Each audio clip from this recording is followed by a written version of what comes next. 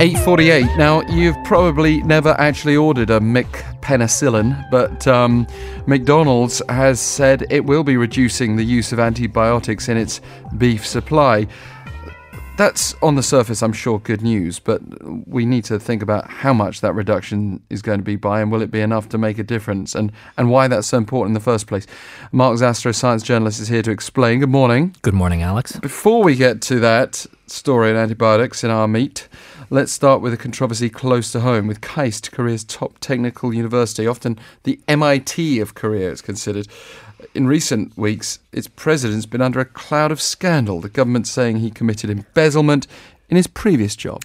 That's right. This controversy has been brewing now for several weeks, and it all came to a head last week. The allegations were first revealed late last month. They came from the Science Ministry, which alleged that the president of KAIST, Shin Sung-chul, had committed embezzlement in his previous job when he was the president of DGIST, the technical university in Daegu.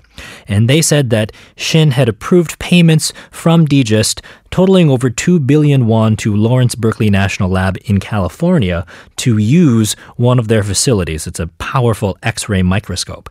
And furthermore, according to the ministry, a large chunk of the money paid the salary of a Berkeley project scientist who used to be one of Shin's students, which the ministry said was evidence of embezzlement. And so they asked KAIST's board of trustees to suspend him from his position at a board meeting on Friday. But this put scientists at KAIST and all around the country into a state of uproar, saying the government was interfering in scientific affairs, and eventually the board declined to approve the ministry's request, deferring that possible suspension to a later board meeting. So this really turned into a power struggle between the government against the scientific community. Why were scientists rallying behind him? Right. So basically every scientist that I talked to said that the ministry had not produced enough evidence to support their claim. Now, the ministry was saying that these payments were illegal and unnecessary because the equipment was owned by Berkeley, so it could have been used for free. Now, that's true, but usually that only happens if you go through the intense competition to win time. If you submit a proposal and you win time on a facility like that, or if you are awarded time like that, it's usually only for a week or so.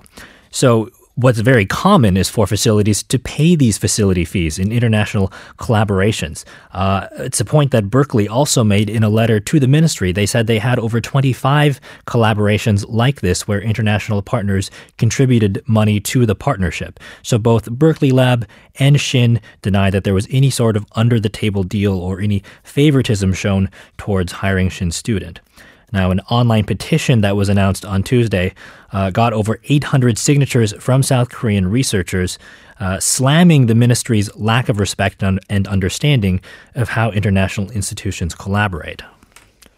Now, beyond just a botched investigation, many scientists see this, don't they, as part of an ongoing political purge by the Science Ministry. Can you tell us a bit more about that?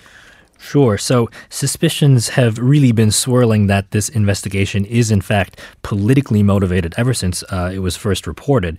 And that's in part because South Korea's government plays a major role in selecting candidates to lead public universities. So Shin Sung-chul was hired in February 2017 under the conservative Park Geun-hye administration. Now, also, this comes against a backdrop where since Moon Jae-in came into power, the heads of 11 public science organizations and institutes have resigned and been replaced, sometimes with people with connections to the late Roh Moo-hyun's administration. So many scientists say that this looks like an attempt to rid public research institutions of Park Geun-hye's appointees. Now, we should say these kinds of forced resignations, they are common in this country during transfers of power. But scientists have always been critical of this practice because it leads to a lack of stability in research policy. So many scientists say the bigger picture is that this is bigger than left or right. What needs to happen is for public universities like KAIST to be able to hire their own presidents independent of the government. Now moving on to another quite literally meaty topic. McDonald's announcing it's going to reduce its use of antibiotics in its beef supply. It's news that is being welcomed by environmentalists and public health experts. That's right. Last Wednesday, the fast food chain announced a new policy on what it will require from its beef suppliers when it comes to how much antibiotics they give their cattle. And this is an issue that a lot of people care about all over the world. The goal here, of course, isn't necessarily to make the beef healthier, because if they're administered correctly, you're not consuming these antibiotics when you eat the beef. It's already out of their system by the time the animals are slaughtered. The concern is that overusing antibiotics can contribute to the development of superbugs, bacteria that can resist the antibiotics, these drug-resistant superbugs that we hear so much about. And once those are out, spreading in the world, they can eventually infect us. So according to McDonald's announcement, they are going to ask their suppliers in the 10 nations that supply the most beef to them to curb their use of antibiotics by 2020. And that covers about 85% of their global beef supply chain.